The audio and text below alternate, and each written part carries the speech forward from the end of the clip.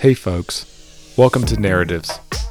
Narratives is a podcast exploring the ways in which the world is better than in the past, the ways it is worse, and the paths towards a better, more definite vision of the future. I'm your host, Will Jarvis, and I want to thank you for taking the time out of your day to listen to this episode. I hope you enjoy it. You can find show notes, transcripts, and videos at narrativespodcast.com.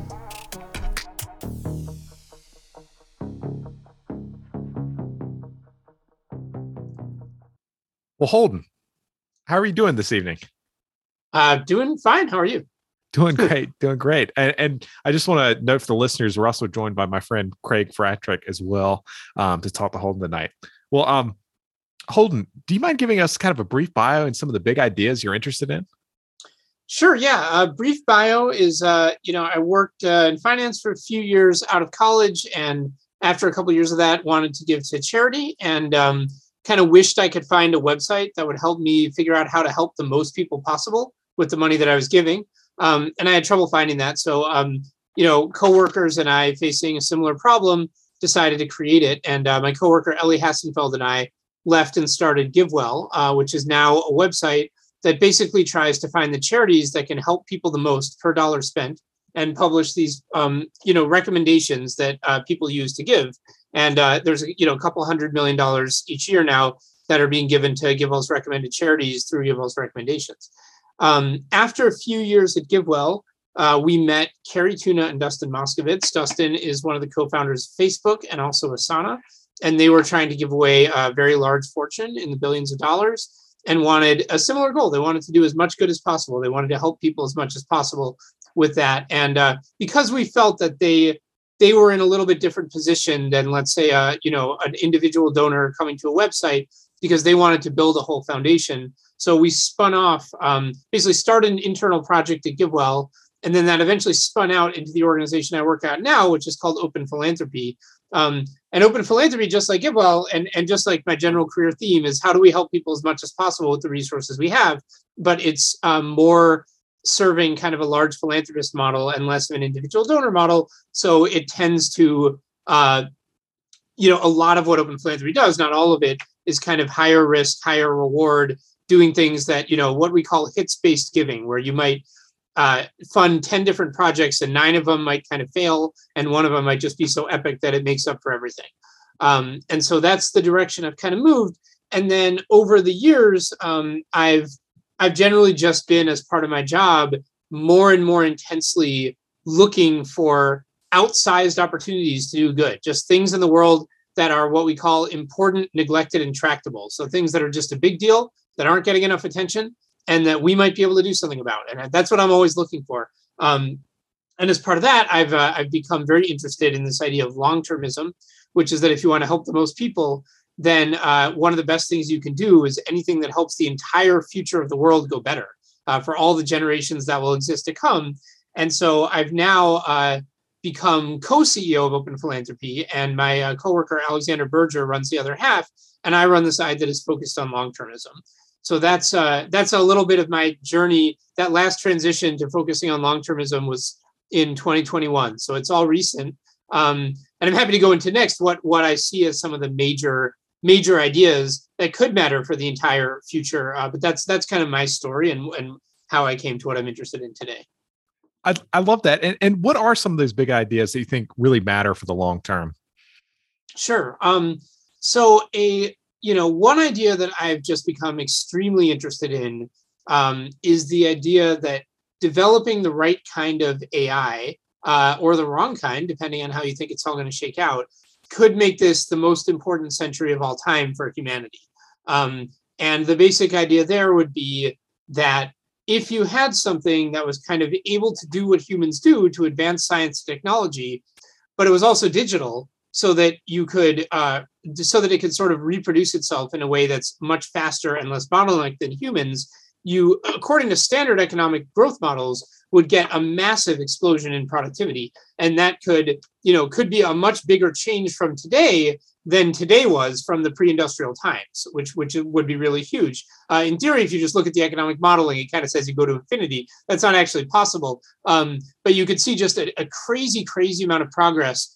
In the same way, the last couple hundred years have seen more progress than the previous millions or billions of years. You might see the next decades see more scientific and technological advancement than ever before. Combined. And so that could take us into a really qualitatively unfamiliar future. And how that transition goes actually could be something that matters for billions of years, especially if that scientific advancement kind of hits the limits of how far we can go, especially if we end up in some kind of stable society, which I think is very possible if technology advances enough. So that becomes very important and neglected, at least for me, because you're looking at just unimaginable stakes if this is true.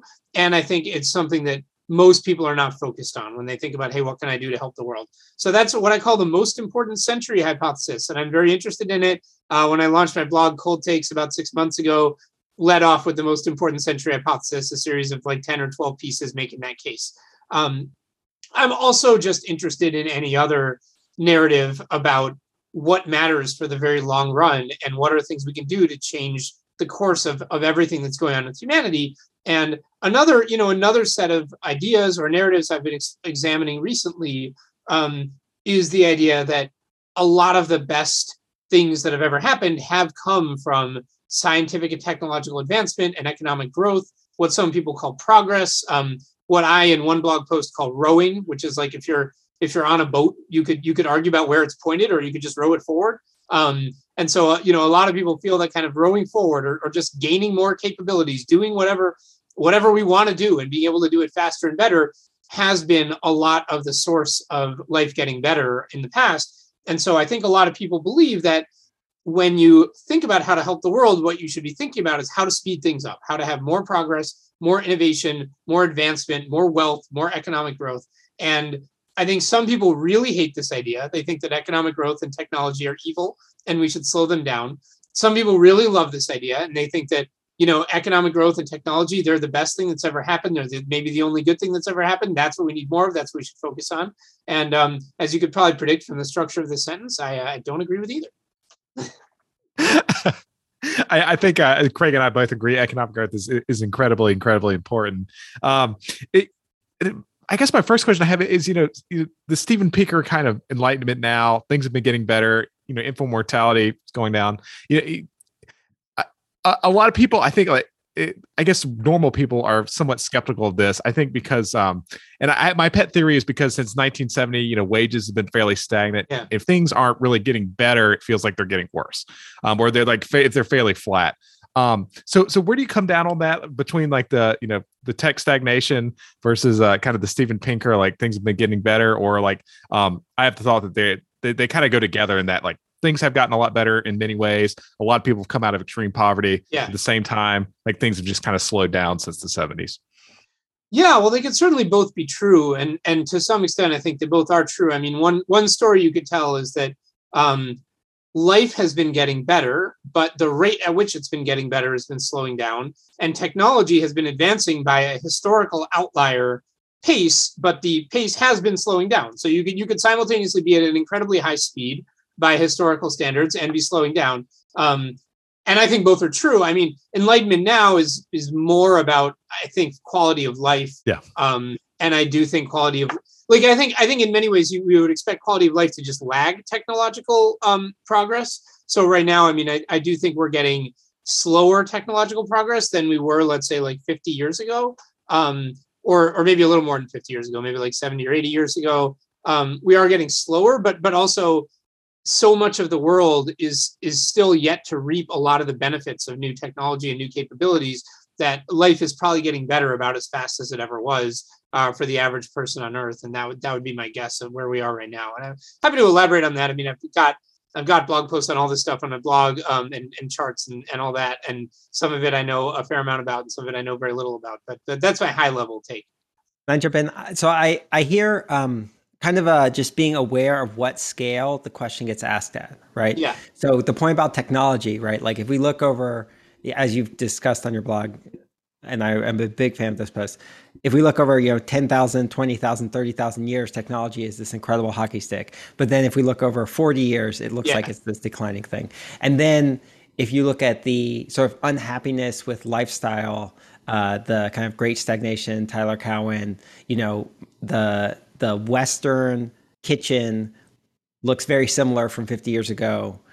But then if you scale outside of Western societies and you go all the way up to the entire world, you get a very different picture. So is that one of your main emphases, is just like being careful about what scale, or at least considering multiple scales when you're answering these questions? That's a good way of putting it. I think a lot of these debates are really confused because people are just have different context windows in mind, or they have different things they're looking at. And so my kind of gloss would be, sure, I mean, in the USA or in rich countries, the last few decades have seen slower growth in technology and probably slower growth in quality of life for the average person than the previous decades before that. On the other hand, if you zoom out and you're looking at hundreds of years or thousands of years, it just looks like we're in the most exciting, crazy, ridiculous couple centuries of all time. And it's just, if you look at it on a chart, it's just like almost vertical. It's just like a straight line up. That's the US on short and long time frames. And then if you talk about the world, you get a slightly different picture, which is, I don't think things are slowing down on a global basis because there's still so many people in at levels of poverty that you almost never see in the US. And so, for people across the world, I think that the pace is quite high. And then, the same applies, I think, when you look at the future, which is if you kind of ask, well, do we think the future is going to get better? I kind of want to say, look, the path we're on is an upward path, and I expect it to continue to be upward by default. But then there's crazy stuff that could happen. We could hit the next hockey stick. We could hit the next discontinuous thing. And, I tend to think that technological progress and wealth growing, they seem probably like they've been a good thing over the last few hundred years. But if you take them up another notch and you accelerate them even more, you're now looking at a different phenomenon and you're now out of sample. And so I think it's worth asking questions about, is that going to be a good thing? And how should we think about that? And I add one I'd add to that is, I just wondered about the general thing. And I mean, you've mentioned it with some of the stuff you've worked on, but just trying to make those out of sample predictions, like that is not easy, right? Like the most confident sorts of predictions we have are, the other sorts of stuff Gridwell does with the RCTs and the, scaling slowly and that sort of thing. How do you think about that problem? What do you think about facing that challenge?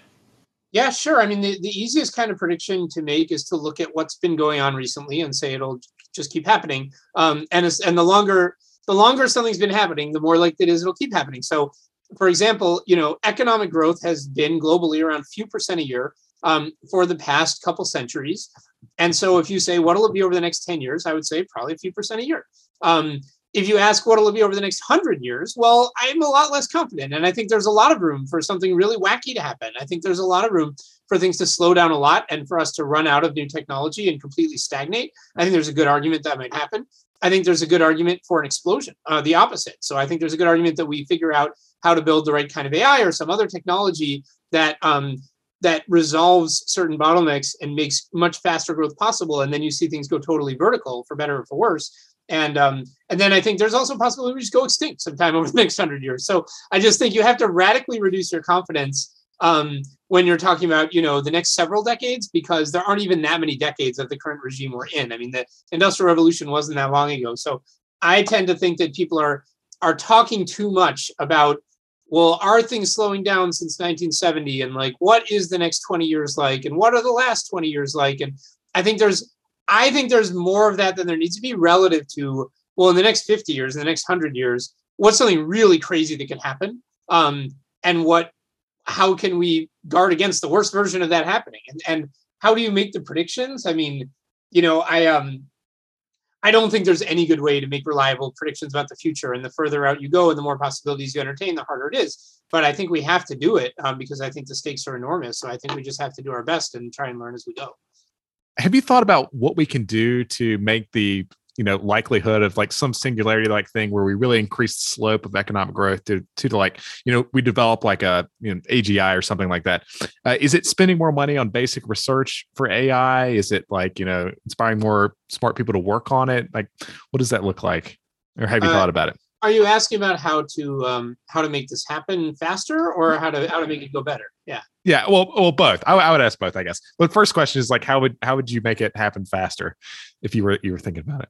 Well, I mean, I just have to be totally open. I mean, I have a blog post in the Most Important Century series that kind of says, look, like if you're saying, hey, this could be $1 billion company, maybe the appropriate reaction is to be really excited. But when we're talking about the most important century in the sense I'm talking about, my reaction tends to be like vertigo and getting like a little dizzy and nervous and Gotcha. kind of nauseous. And so I have a tough time when I think about the prospect of an AI driven productivity explosion that kind of takes scientific advancement to a pace that we've never seen before. I have a little trouble being like, great, how do we make it happen? Like, I'm a little like, ooh, maybe that would be really good. Maybe that would be really bad. If anything, I kind of wish we had like a little more time to just like think about what we're dealing with here and think about how to make the worst case not happen. So, yeah, I mean, I guess if I did want to speed it up, I mean, I would generally expect more investment in AI. I mean, that would be my best guess. But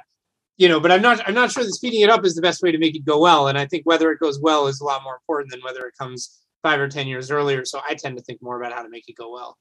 Will you go into more? Can you just expand on why? Tell me more about that feeling of vertigo. Sure. Or like, I mean, I know you do this in your series, but Yeah. for the podcast, can you talk about why, accelerated scientific advances, economic growth all seem like generally good things? Yeah. Yeah. Unpack that Yeah. vertigo. Yeah. So one way of just thinking about it is just that it would be very out of sample. That we're talking about, what are the historical trends and what do we think is next? So, I think a lot of people, this is like including Enlightenment Now, are saying, for hundreds of years, economic growth has been happening and the world has been getting better. So probably economic growth is more good than bad. And if there's more of it, things will be better. And I agree with that, as stated, as a guess as to what's coming. But if the next 50 years see more growth than you would expect from the current pace in a cajillion years, then we're just out of sample. Like and one way of thinking about it is, over the past 100 years, we've seen people going from not having enough to eat to having enough to eat, and from dying of infectious diseases to having straightforward cures. So that stuff is great, and that stuff seems to be making the world better. But that's not going to be, if we get a cajillion times that much progress, we're going to run out of diseases to cure. We're going to run out of like people who are hungry, who are no longer hungry. And what we're going to start doing instead is maybe start creating virtual worlds where people can instantly clone themselves and break the laws of physics, and who knows, and maybe like reprogram ech other's minds. And when you think about that stuff, you're just like, oh, it's a lot less clear that would be good. And we can't assume that would be good just from the fact that things have been good for a couple of 100 years, because we're talking about the equivalent of another cajillion years at that rate. So that's the sense of vertigo. I mean, that's the core of it. The core is that I think people tend to talk about overly short time frames. And so they miss when they're out of sample. And so they're saying, well, progress has always been good. I'm sure it'll be good. And I don't think that applies when you talk about a potential explosion, something we've never seen before. That's like the high level sense of vertigo. A little bit more detailed sense of vertigo is just thinking through, well, what would that actually look like if we had a massive explosion in scientific and technological advancement? And there's two things that make me nervous. One of the pieces in my blog post series is about digital people. So it's about the idea of, having people who live in virtual worlds and kind of are as malleable or programmable as computers in some sense, or their environments are.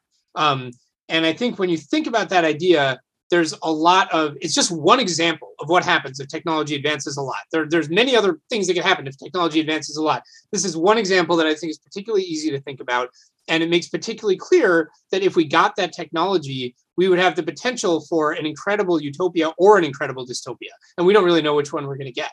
And so, it would become possible for potentially authoritarian, abusive regimes to last forever, is one argument that I make in that series. It would also be possible for disease and health problems and violence to be gone forever. So, there's that's the vertigo too. It's just like, gosh, if we were digital, we could really be in a utopia or a dystopia. And I don't know which one we get if digital people technology drops tomorrow. So that's an object level thing. And then a third thing that specifically makes me nervous is, if we were to build AIs that could do everything humans do to advance science and technology, that would be the second time in the history of life that there was something capable of creating its own technology. The first time was humans. So in a lot of ways, we would be welcoming another species to our planet that is able to do what we're able to do and able to be as powerful as we are. And that makes me nervous too, because I don't know what that species is going to want. And I think it would really depend on exactly how we build it. And I'm not sure that the default way of building it results in something good. So another post that I have is about why AI alignment could be hard, and why if you just blindly forge forward with today's AI development paradigms until you get something really, really powerful, well, that thing might actually have goals of its own and want to kill you. And so that makes me nervous too. Just gosh, there's never been something that's as powerful as humans and is not human before. That makes me nervous. So yeah, so those are all reasons I think the upside is large, but the downside is large, and I spend my time trying to think about how to get the good without the bad. Do you have any directional thoughts on, how you get the good without the bad? Is it just, spend a lot of resources on AI safety and alignment and try and make sure that goes well? Or is there anything more specific you've thought about? Yeah, I do. In my head, it's kind of like the first gate you have to get through is you don't want an AI that has goals of its own that you didn't intend at all. You don't want to accidentally design something that you've been giving it like thumbs up signs to signify that it did something good, and now it just wants as many thumbs up signs as it can get, even if that means like disassembling stars to turn them into thumbs up signs, or I don't know. That's like step one. That's like gate one. And so getting around that and figuring out how to design an AI that doesn't do that is often referred to as the alignment problem. And yeah, I think and I've generally been like very interested in the alignment problem recently. It's something I've been thinking about myself. It's something I've been trying to get more people to think about. I think that people who are into weird abstract questions, if they can think productively about the alignment problem, that would be a really great thing to do. If we do get aligned AI, we're not out of the woods. I think it matters a lot if good people or bad people, good governments or bad governments, are the ones to kind of have a lead in AI technology. And so thinking about that and thinking about what kind of government do we have right now? How can we work toward that government being the kind of government that won't use advanced AI for abuse? I mean, I think there's an awful lot to do. And with all that in mind, just saying, well, how do we make this come faster is quite low on my list. Gotcha. Yeah. Makes sense. Just make sure it goes well. It's really important. Yeah.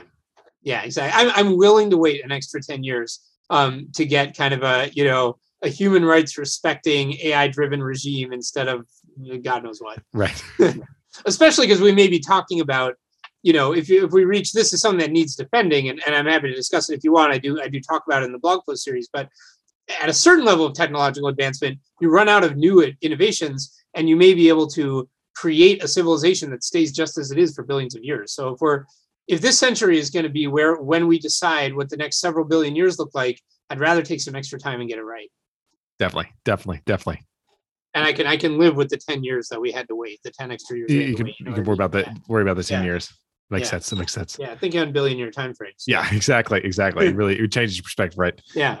I'm curious, this kind of goes along with this. It's a bit of a segue, but do you think this trend towards less violence will continue? Or do you think, something like, the violence, the rhetorical violence on Twitter eventually spills over into the real world again? Oh, interesting. We have some kind of mean reversion back to, what historical levels of violence have been. Yeah, I've written a couple of posts about better angels of our nature and about the hypothesis that violence is declining. And, as far as I can tell, everyday violence, things like homicide, that is declining and has been declining for a long time. And my best guess is that continues to decline. I do think there's a much bigger question of whether that's been offset by the increased rare risk of giant, crazy catastrophes with tons of deaths. So that's a hard thing to know from looking at charts, because we're talking about rare giant events. Right. But when you look at, an interesting fact is when you look at the deaths from the world wars and some of the atrocities committed in the 20th century, it's like they kind of make up for a lot, if not all or more than all, of the drop in homicides over the past several centuries. So what does the future look like? And I kind of think it's the same direction. It's kind of like you're going to see fewer homicides every day, and the risks that we deal with, the rare risk of something really wacky happening just gets bigger and bigger. So, there's the possibility that at some point in the coming decades, someone will be able to deliberately design a bioweapon that would be much worse than COVID-19. Well, that's a kind of risk we've never faced before. Nuclear war is a risk that has only existed for 70 years, 80 years. And so there's a lot of new, and then there's the AI thing. So there's a lot of new cards, a lot of new things coming onto the table that could be more violent and more dramatic and more complete than past things. But homicides are going down, so that's good. Definitely. Well, I always find that fact fairly disturbing in the sense that is there just some equilibrium level of human violence where it's like, we just commit this much violence, maybe we can move it over to these like tail risk things. But at the end of the day, like this amount of people are getting murdered, ever so often or something like that. And maybe morally we don't end up getting that much better over time. Yeah. I don't think there's a magic equilibrium. I think it's just super uncertain. Gotcha. So I don't think it all cancels out. I just think it's hard to say. And, in general, when I think about historical narratives, I mean, I've always been into these grand narratives of history. Yeah. I was a social studies major in college, which read a lot of like social theorists, Marx and Durkheim and Weber. But I do think a lot of the narratives people want to talk about today are like emotionally loaded narratives. They're like, are things getting better or are things getting worse? And I mean, I have answers to those questions, but my answers tend to be kind of complicated and annoying and unsatisfying. And what I prefer is narratives that are about what are we reliably seeing more of as time goes on? What are we reliably seeing less of? As history advances or as years go by, is it just one random thing happening after another? Or are there systematic trends that are consistent? And I think there are systematic trends. And if you were to just think about, if I were to just say like, what distinguishes later times from earlier times? I wouldn't say they're better. I wouldn't say they're worse. I think they happen to be, happens to be that today is better than a few hundred years ago. Well, that's great. Maybe it's better than any time in the past. I think that's also true. And that's great. But fundamentally, that's not what makes today different from the past. What makes a later date different from an earlier date, one approximation would be that there's more people, which has been basically true throughout history. Population has almost always grown. And there's a greater stock of ideas. So there's people, and people innovate, and people have ideas. And as the ideas come into the world, they don't go away. The ideas remain there for other people to use. And so the stock of ideas grows. And then I do think there was kind of probably a cultural change in the last few hundred years where the rate of ideas went up a lot and now might be slowing down a bit. But you always have more people and more ideas. And that leads to something I call empowerment, which means that we have more capabilities. We have more options. There's more things we can do. So what does that mean for violence? Well, I mean, on one hand, it means that we can enforce laws better. And so if we all agree, or 90% of us agree that we don't want homicide, we have an easier time stamping it out. On the other hand, if one very powerful government decides they want to kill lots of people, well, they have more power to do that. They have more options. They have more technologies that can help them oppress people at great scale. So that's kind of how I tend to think of it, is should start from the idea that what's really going on in history, what's the arrow of time, and it's pretty reliable. There's more people and there's more of a stock of ideas. That's pretty reliable. And then everything else about, does that make things better? Does that make things worse? It falls out of that, and it's a bit inconsistent, and it's a bit contingent, and it's a bit unsatisfying, which is when we look at potential events that could cause dramatic changes in everything and huge accelerations, we shouldn't be too confident about what direction that's going to go. Got it. Craig, did you have a question?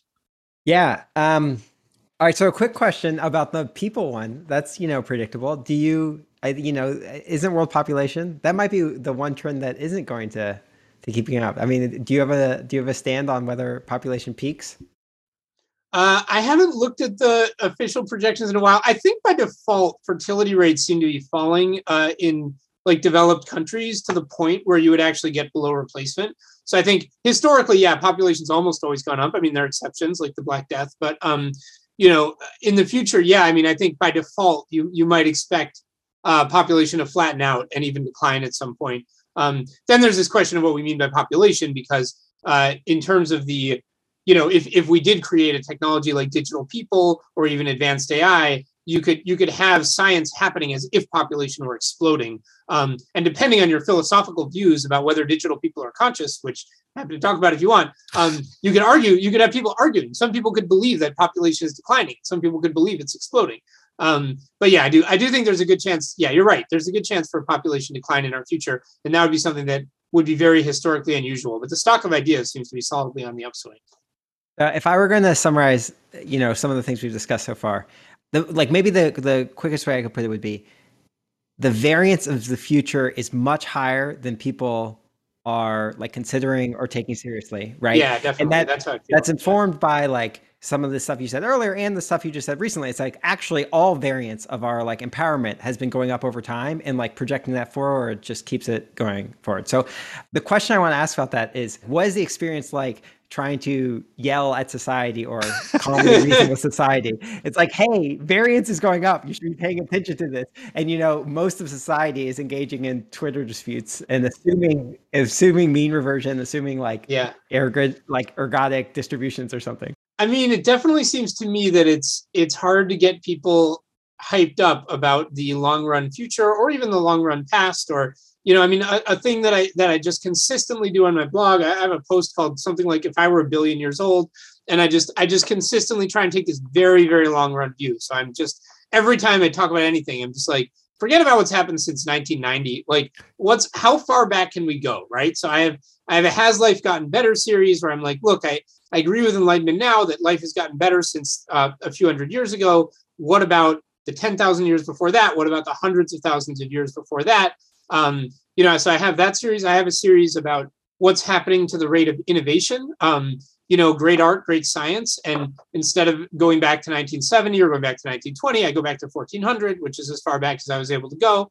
So I'm always trying to do that. And gosh. And then when I look to the future, I ask, well, what are things that can happen in the next 50 years that could actually matter for hundreds of years, thousands of years, billions of years? Most things won't. What are things that could? And look, if the media was full of this stuff already, then I would not be writing all this stuff. I wouldn't bother. And when I do write it, it's not exactly viral wildfire most of the time. So I don't know. I'm not screaming at anyone. I'm not mad at anyone. But does it feel like people are generally uninterested? Yeah, it mostly does. Some people are very interested, and that's great. But for the most part, it has been generally seems pretty hard to get people to have serious intellectual conversations about very long time frames. I realize an implicit assumption of my question is just, I think it comes from the fact that I have been relatively exposed to these ideas recently. Yeah. So I am very familiar with what more mainstream society discusses. And then I read your stuff and I find it very interesting and compelling. And I notice it's a small minority of what goes on in things. But maybe the better way to frame the question is, what has been the progress of these ideas over the past 5 or 10 years? Because maybe there's a hidden, there's a growth part there that I don't see being kind of a latecomer to these idea space. Sorry, can you clarify that? I don't think I understand the question. Yeah. So I see you fighting this uphill battle, and I appreciate it. I support you. I like Thanks. it. I'm cheering you on. That's good. Thanks. But what I have less visibility into was, what was it like developing these ideas over the past 5 years, or since the time you've been working on this stuff? And the question I want to ask is, has there been significant growth in the ideas and the people engaging with the ideas? Yeah. Has there been growth in there that's not, visible to us on the outside? Oh, I see. Yeah. They're by and large not my ideas. By and large, there's people that, as part of my job, I try and get to know the people who are obsessing all day about how to help the most people possible and how to think about the long run future. But it is true that a lot of ideas are kind of floating around in these social circles, and they're very interesting. And there's a lot of private discussions and emails and stuff that are really interesting, but they're not, they're not getting a rigorous public presentation. And a lot of what we've been trying to do at Open Philanthropy is take some of the most important ideas and really critically examine them, pin them down, and put them in a forum where you can, put a technical report online. And then I've been writing these blog posts where I kind of summarize the technical reports or talk about the big picture lessons, the big picture takeaways. So I would say there is a community of people who talks about this stuff, who has a lot of great ideas. The community has been growing. the ideas have been advancing, but it's in the scheme of things, it's a small community. And it's a very early stage ideas to the point where a lot of them just aren't written up anywhere, or are getting their first kind of real public analysis with the reports that we've been writing sometimes. Makes sense. Holden, I really like your writings on utopia. Which is funny because utopia is almost, it's often viewed as like a fool's errand to look at this. Why should we care more about thinking about utopia? Sure. I mean, I spent about a year kind of obsessed with utopia. I would look for, I would say, has anyone thought about what we hope the world eventually looks like when we have a lot more advanced technology and we can do whatever we want with it? And, the answer was always like, well, fiction. I mean, there's almost nothing. There are projects of people who try to create utopias today, but I was curious about what do we hope the world looks like when we have a lot of capabilities and empowerment and technology that we don't have today? That's hard to find outside of fiction. And then, I got interested in this. I was like, fine, I'll read the fiction and check it out. And, I felt like a lot of what I found was just genuinely unappealing. And I would also try and kind of like survey people using Mechanical Turk on how they felt about it. And they thought It was unappealing. I tried going to a conference on utopian studies, and it was like a literary criticism conference. And basically everyone there was just like talking about why it's silly to talk about utopia, or like what weird behaviors make us think it would be an okay idea to talk about utopia. So I was like, wow, like this really, I mean, I feel like it would be a very natural thing to be having debates over what we hope the world eventually looks like in the long run, when we have a lot more technological capabilities than we have today. This is a very unpopular topic. I would even say it's like a topic that people mock, a topic that people hate, a topic that people are uncomfortable with. So I've been writing a bit on my blog about that. And, I think some of the reason, I think there's just some kind of structural reasons. It's just hard to discuss utopia without kind of grossing people out and putting them off. It's hard to tell a story about anything super different from today and have it sound appealing, because a lot of people are attached to various things about the status quo in their lives. It's hard to tell a story without conflict and have it not sound boring. It's hard to, and that point I just said has been remarked on a bunch before. These other ones, I think, less so. It's also hard to like talk about a world and not have it sound homogenous, because the world we're in is very diverse and people are able to do all kinds of different things. And it's hard to describe that, and it's hard to give a feel for that. So I think that is something that holds us back. But I think we should try and push through these obstacles and should talk about what we hope the world eventually looks like.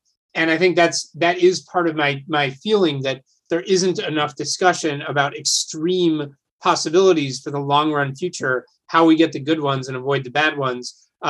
And one of the reasons I think there's not enough discussion of that stuff is because I think a lot of the long run future could be here faster than we think. Definitely. We should at least have thought about it a little bit before it hits us, right? Yeah, I think so. I mean, if you think that we're not going to have, if you think that technology's not going to be able to do all the things we can think of for another million years, then that would be one thing. And yeah, my view is roughly that the rate of technological advance is somewhat of a function of population, although ideas get harder to find over time. So over time, you need more population to have more ideas. But if you have something that fulfills all the functions of a human scientist or a technological advancer, and you can duplicate it, so that would be AI, then you kind of have this exploding self-reinforcing population loop, and you can get any rate of technological advance. And so when you think about crazy sci-fi futures, I mean, those could be they're very soon in calendar time. And so thinking about what we want the world to look like does seem worth doing. And a lot of it is, for me, also is just trying to continue to find ways to think about the long run and get myself into the headspace of someone who's, really asking myself, well, when I look zoomed out on a chart that has billions of years on it before us and billions of years after us, what are things that matter for how that chart looks, instead of just getting wrapped up in stuff that, will matter for another 5 years and then won't matter anymore. Definitely. So I have a question, and I think it's similar to one that Will kind of asked, to those. Apologies for stealing it. So it's kind of like, what's your optimism posture like in doing this work? Again, I'm like going a little meta. So it's like, I think there's all these things, as you say, we've empowered more and more over time, and the next century could be just like, 1000x, just so much more than what we've seen before. And I hear your conversation. I'm like, oh yeah, these types of discussion don't land with our like natural inclinations that were formed on, hunter-gatherer tribes when like the world was static, more or less, right? Yeah. And so do you do this work because you feel like it's the best thing we can do? It's like, well, sorry, I can imagine you thinking, well, we have a 1% chance of success and anything we do like increases that and it's definitely worthwhile. Or you could think we have a 99% chance of success and we just got to get that 1% chance of failure like lower and lower. Yeah. So do you have like a scale where you're like, are you hopeful? I mean, are you kind of asking like, do I think things are going to go well or badly? Yeah, that's trying. Yeah, sorry, that's a much better way. I think surprisingly little about that question. I think I resist the framings of optimist and pessimist.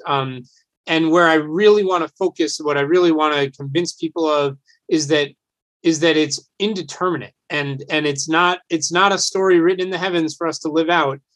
We're here right now doing things that matter, and we might get a good outcome, we might get a bad outcome, and ignoring it all and just paying attention to stuff that doesn't fit into that picture is not the way we're going to get a good outcome. I don't think. Maybe it is, especially if you're a person who's going to make things worse by getting involved. I tend to not frame things that way, and to be honest, I've just been all over the place. Like I've had times when I've just thought, well, this will almost certainly go fine and eventually go great. Because eventually we will make the most of our empowerment, and we will, whatever problems come up, we'll find a way to fix them. Because as we get more capabilities, those include the ability to reverse problems that we've created with our new capabilities. So I've had that kind of thought, and I've also had the kind of thought that's just like, gosh, we're just a train headed for a wall, and no one is interested in finding the steering wheel or whatever. Trains don't have steering wheels. Maybe that's a problem. But I mean, we just don't have time. We're not going to wake up to what's going on, and it's going to be too late. And we're going to like create the seed of an advanced civilization, and that seed is going to take over the galaxy before any of us can really react. And it's if we introduce some new species onto this planet, whether that's digital people or AIs, we're very quickly going to be less powerful than them, and they're going to decide where things go. And so the kind of half-assed, unthoughtful thing we created will soon be just running everything, and we'll have lost our chance to have any say. So I've actually just really, really honestly occupied both positions, and I think I don't really spend time trying to convince people one or the other. I try and spend time convincing people that it's not written in stone, that we should care which one we get. I see. So it's almost like that sort of external evaluation of likelihood of success or failure is not very actionable. Instead, the key point is that, like, again, there's much more variance that remains. Yeah. And therefore we should do a lot of stuff to try and make sure it goes well. Yeah. Yeah. That tends to be what I focus on the most. Yeah. Super smart. Well, going off of that, this is a question Craig floated to me for you.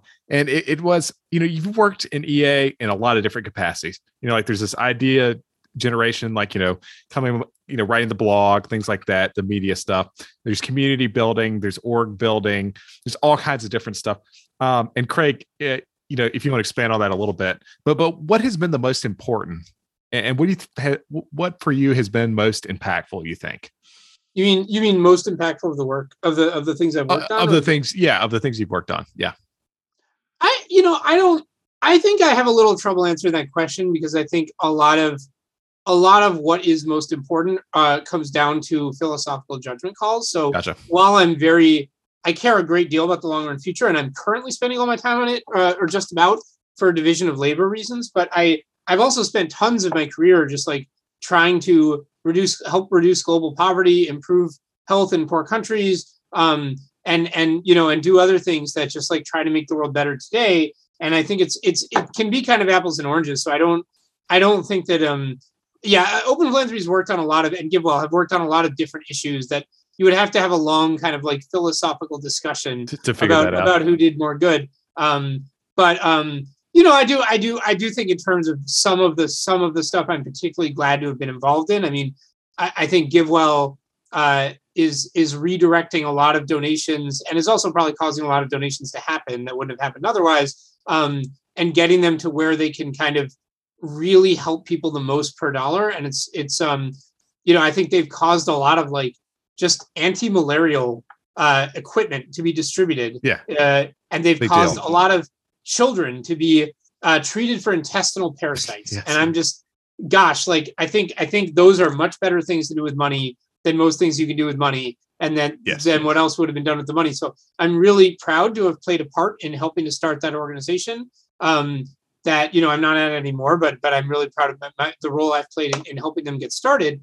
And I'm also, when I look at some of Open Philanthropy's, big projects, I mean, I'm really glad that we've gotten so involved in farm animal welfare. I think that it's incredible how poorly animals are treated on factory farms. And I'm really proud that we've supported a lot of amazing work by animal advocacy groups that, certainly had momentum before we came in, but I'm glad we supported them. I'm glad we've tried to help speed them up.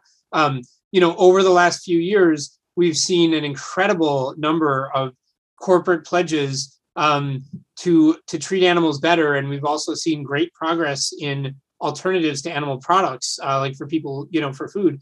And so I think, hopefully animal suffering is a lot lower than it would be otherwise. And then, a third example I'd give of something that I'm proud of is that we started a biosecurity and pandemic preparedness program, a number of years ago, several years before the COVID-19 pandemic. And we were just supporting a lot of organizations in the US that plan around pandemics and try and have better policy for preventing pandemics. And we're a part of the pandemic response. And that's, once COVID-19 hit, a lot of people were interested in pandemic preparedness, but it was too late then to go back in time and have these organizations be well funded for several years and build up capacity. So I'm glad we were able to support them too. Well, Holden, I want to first thank you for humanity. You've done a really a lot of good, and I really mean that. That's a great segue. So Holden, you're really good at finding causes that are underserved. And do you have a system for thinking through like how to find those things, or is it just something where you just study a lot of things and then you notice, wow, no one's working on this? It's like GiveWell, right? I mean, how long have we had charities, and at the same time, most charities are quite ineffective, and nobody had rank these things and figured out how can we do the most good. And maybe that's a difficult question to answer, but how do you go about finding alpha when you're trying to do these things? Sure. I mean, thanks for the kind words. I mean, one thing about alpha is just effective altruism is really new, and it could be interesting to talk about why that is, because I just don't think it was true 50 years ago that you had a bunch of people all kind of intensively asking, how do I do the most good per dollar? And I think the reason people are asking today might have something to do with just the fact that we do live in an incredible information age. And so, some of the questions that GiveWell asks, that Open Philanthropy asks, if you asked them 50 years ago, it would be like, I don't know how would you start to answer that? Like, go to your local library. Oh gosh, that's going to be a tough one. These days you can kind of say, well, I made a database of 1,000 charities. I went through all their mission statements that I pulled from their tax records. I looked at the ones that were relevant. I went to their website. I looked at what they do. I went on a Google Scholar, found the papers on what they do, read the papers, found the papers they reference, read those. You couldn't do that, 50 years ago. So I think that may be part of why this whole effective altruism thing, it just hasn't been around that long. And I think there has been a lot of low-hanging fruit. And I think if you made a clone of me today at age 20, I don't think I would have as easy a time finding cool stuff to do that nobody's doing. So that's some of it. Our general framework at Open Philanthropy that we just use over and over again to find things we might want to get involved in is importance, neglectedness, and tractability. So we look for things that matter a lot, and you can kind of quantify that. You can say, here's a problem in the world. If we fix the problem, how big a deal would that be? How much wealth would it create? How many people would it help? How many lives would it save? So you can put rough numbers on importance. Neglectedness, we look for things that aren't getting enough attention. So you can ask, how many dollars are directed towards solving this problem right now, or how many people work on it? And then tractability is kind of the hardest one. You never really know what's tractable, but you can at least ask yourself, do we see a path forward? Are there activities we could do that we think would matter, would make a difference? So we do use those criteria over and over again, and we use them for the long run future, and we use them for, helping global health and well-being, which is the other work that we do. And, we do turn up a lot of different causes that way. And when you specifically look for neglected things, and you're always chucking stuff away when it already gets plenty of attention, that is, it's kind of, I don't know, probably sounds too easy. It's just that is a kind of a way to cheat and find good things that other people aren't doing. I love that. All right. Are you down for a quick round of overrated or underrated before we let you go? Sure. Give it a shot. All right. So I'll throw out a term and you tell us whether it's overrated or underrated and maybe a sentence or two why. So, okay. Yeah.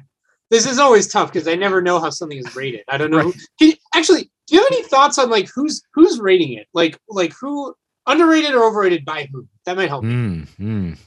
Yeah, that's a great question. I guess average person listening to this podcast? Yeah, that's tough, right? I don't know anything about them. Craig, maybe you have any thoughts? No, I don't think you can do the average person listening to this podcast. I mean, I think you could. Oh yeah, but I guess it is really tough. Well, no, my default is more like society in general. Although I feel like one of the major answers that always comes up on conversations with Tyler is like, underrated by some, or sorry, overrated by some, underrated by most. Yes, right. Is like the classic, is the pattern that always shows up. And so I think that I think anything that fits into that pattern, I think is like a fine answer. Yeah. I think the answer has got to be society, unless you want to like have a specific one. But like again, America or global society, right, kind of like I don't think it can be global society. I mean, as you know better than we do, that lots of the world is is subsistence or whatever. It's just poor and like struggling to get by. So maybe the right audience is like educated. I mean, it's like college educated America has got to be like college educated America. I don't know that much about what college educated America thinks, but I'll give this a shot. Yeah, let's give it a shot. Agriculture, overrated or underrated? I think underrated in some sense because I think it really was an incredibly huge deal. There are bestsellers out there arguing that agriculture is a huge deal and saying it was a big part of why we have civilization at all. So they're bestsellers, but I think they're mostly like I more agree with them than disagree with them, and they haven't necessarily penetrated everywhere.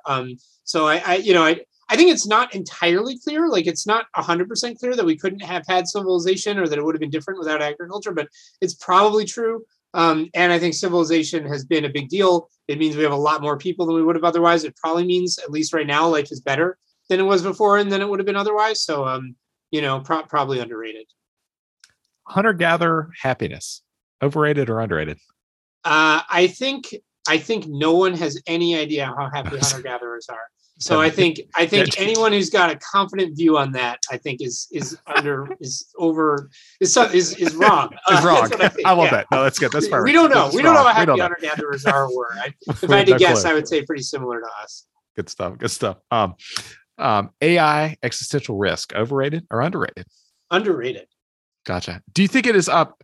Well, here I'll zoom in a little bit. Yeah. Do you think it's overrated or underrated within like the rationalist community? I think underrated. I just think this is just a huge deal. And I do think there are people who, they get the impression, lots of people are talking about this, I'll ignore it. Or I'll work on some other thing. And I'm kind of like, I do think some people should work on other things, just to be clear. But I think, unless you restrict yourself to pretty selective circles, I think AIX risk is underrated. Still underrated. That's good. Yeah. One more, and then Craig, I'll let you go.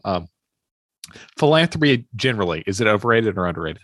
Oh, I think it's underrated. When we started Open Philanthropy, I read a lot about history of philanthropy, and I kind of expected that it was all going to be just like silly stuff that didn't matter, and that and what I learned is that like some of the most incredibly important events that have made life better over the last 100 years had a major role for philanthropy. So the Rockefeller Foundation funded this obscure agricultural research that led to the Green Revolution and has been credited with lifting 1 billion people out of poverty and is probably one of the major events of the century for human well-being. And there was a feminist philanthropist, Catherine McCormick, who was, basically doing completely neglected funding for the research that led to the pill, which I think was also just like incredibly revolutionary. And I think there's more where that came from. So I think philanthropy has been a big deal and can continue to be a big deal. It's good stuff. Craig, do you have any last questions? Yeah, I thought I'd have a quick one. I was listening to the 80,000 Hours podcast, and you mentioned I think you had a kid recently, and I was just wondering, if you had what was the most surprising part about having a kid? Well, for me, the most surprising, I really wanted a kid, but I thought that I only wanted an older kid, and I thought we would just be kind of rolling our eyes through the infant phase because he doesn't really have a personality. So the biggest surprise for me is that I really enjoy my kid even now. That's awesome. Even when he was a newborn. And he doesn't really do much, and I really enjoy him anyway. So that was good. That was a good surprise. Yeah. Awesome. Thank you. I love that. Yeah. Well, Holden, thank you so much for taking the time tonight. I really, really appreciate it. Where should people find your blog? Where would you like to send people? And we'll put some stuff in the show notes as well. Yeah. Sure. Yeah. My blog is Cold Takes. That's COLD TAKES. And the website is cold-takes.com. Open Philanthropy, you can Google. GiveWell, you can Google. I mean, donating to GiveWell Top Charities is probably the most tangible action I wish people would take or something. Just people who don't know what else to do. But go do that. Yeah. But if you want to read more of my weird thoughts, Cold Takes is where to read them. We'll do that. Just before we let you go, if someone is like super wealthy, they don't know, what they should do with their money. Like, could you just give them the quick pitch on like where they should put it? Well, I wish I had better answers to that right now because, Open Philanthropy is on a mission to help our main funders give away all their money within their lifetimes. And that's just a lot of work. Like finding great places to put that much money is a lot of work. So it's kind of awkward, but I can't, it's like we're looking for that right now. So I don't have a million places where I can point and be like, give here, give here. So I wish I could give a better answer. I think GiveWell is a good starting point. Check out GiveWell. And I would also just encourage reading up on effective philanthropy and effective altruism and learning and making some of your own decisions. That's good stuff. I love that. Well, thank you, Holden. Cool. All right. Good talking to you. Thank you both.